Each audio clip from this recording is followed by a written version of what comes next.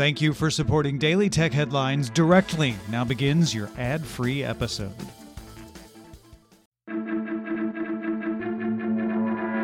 These are the Daily Tech Headlines for Thursday, November 1st, 2018. I'm Sarah Lane.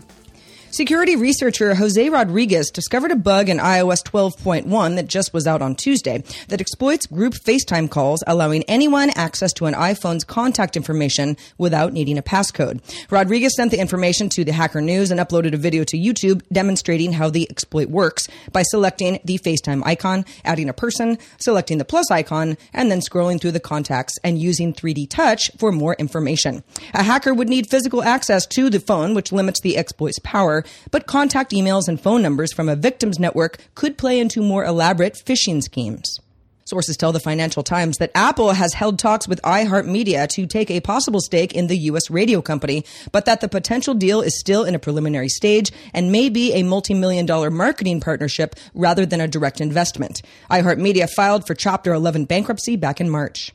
Spotify narrowly missed its first ever operating profit in the third quarter, which the company says was because it hadn't spent enough money to hire more engineers. Spotify said it would ramp up research and development in new music services and additional content in 2019, reducing its operating margins for the foreseeable future. Spotify reported an operating loss of 6 million euros after previously setting expectations of losses between 10 and 90 million euros.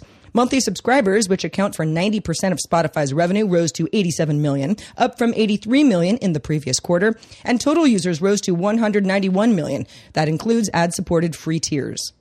The UK government is readying a smartphone app designed to help EU citizens apply to remain in the UK after Brexit, which is an estimated 3.5 million EU citizens in the UK needing to apply for settled status.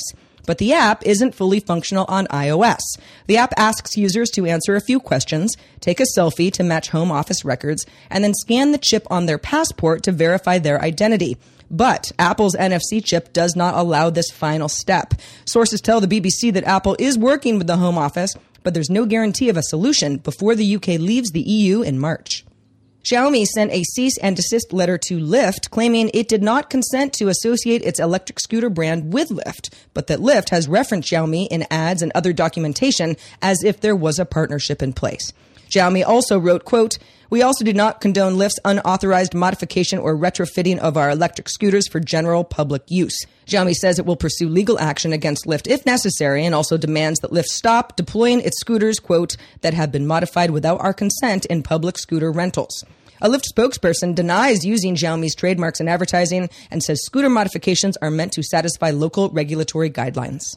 Twitter is testing a new home screen button on its iOS app that lets users easily switch from an algorithmic timeline to the former reverse chronological feed that only shows people they follow in reverse order of timestamp. The option existed within Twitter's iOS settings already, but the test makes toggling between a top tweets view and a latest tweets view much easier. Apple's new MacBook Airs have a new T2 security chip, which helps protect the device encryption keys, storage, fingerprint data, and secure boot features. The chip's newly published security guide explains a hardware microphone disconnect feature that physically cuts the device's microphone from the rest of the hardware whenever the laptop lid is closed. No software, even with root or kernel privileges in macOS, and even the software on the T2 chip itself can trigger the microphone when the lid is closed. The camera does not also disconnect because, Apple says, its field of view is completely obstructed with the lid closed. Uber is rewarding drivers that have high ratings and low cancellation rates with higher payouts and free college tuition through a new program called Uber Pro. Uber Pro puts drivers in 4 categories: Partner, Gold, Platinum, and Diamond. Drivers in the partner category must keep a 4.85 rating and a cancellation rate of 4% or less over a 3-month period. Then they can earn points, unlocking partner status and unlocking more rewards like cashback on fuel, discounts on vehicle maintenance, and 24/7 roadside assistance. Platinum and Diamond status drivers can also take online classes at Arizona State University for free, or they can transfer that ASU reward to a family member. Sonos announced it's delaying support for Google Assistant until next year after saying last year that Google Assistant would be supported in 2018. Looks like 2019 now. In a blog post, Sonos says it needs more time to get the experience just right. It's making progress and will try to lock down a date in early 2019. For more discussion of the tech news of the day, subscribe to dailytechnewsshow.com. I'm Sarah Lane. Thanks for listening. We'll talk to you next time.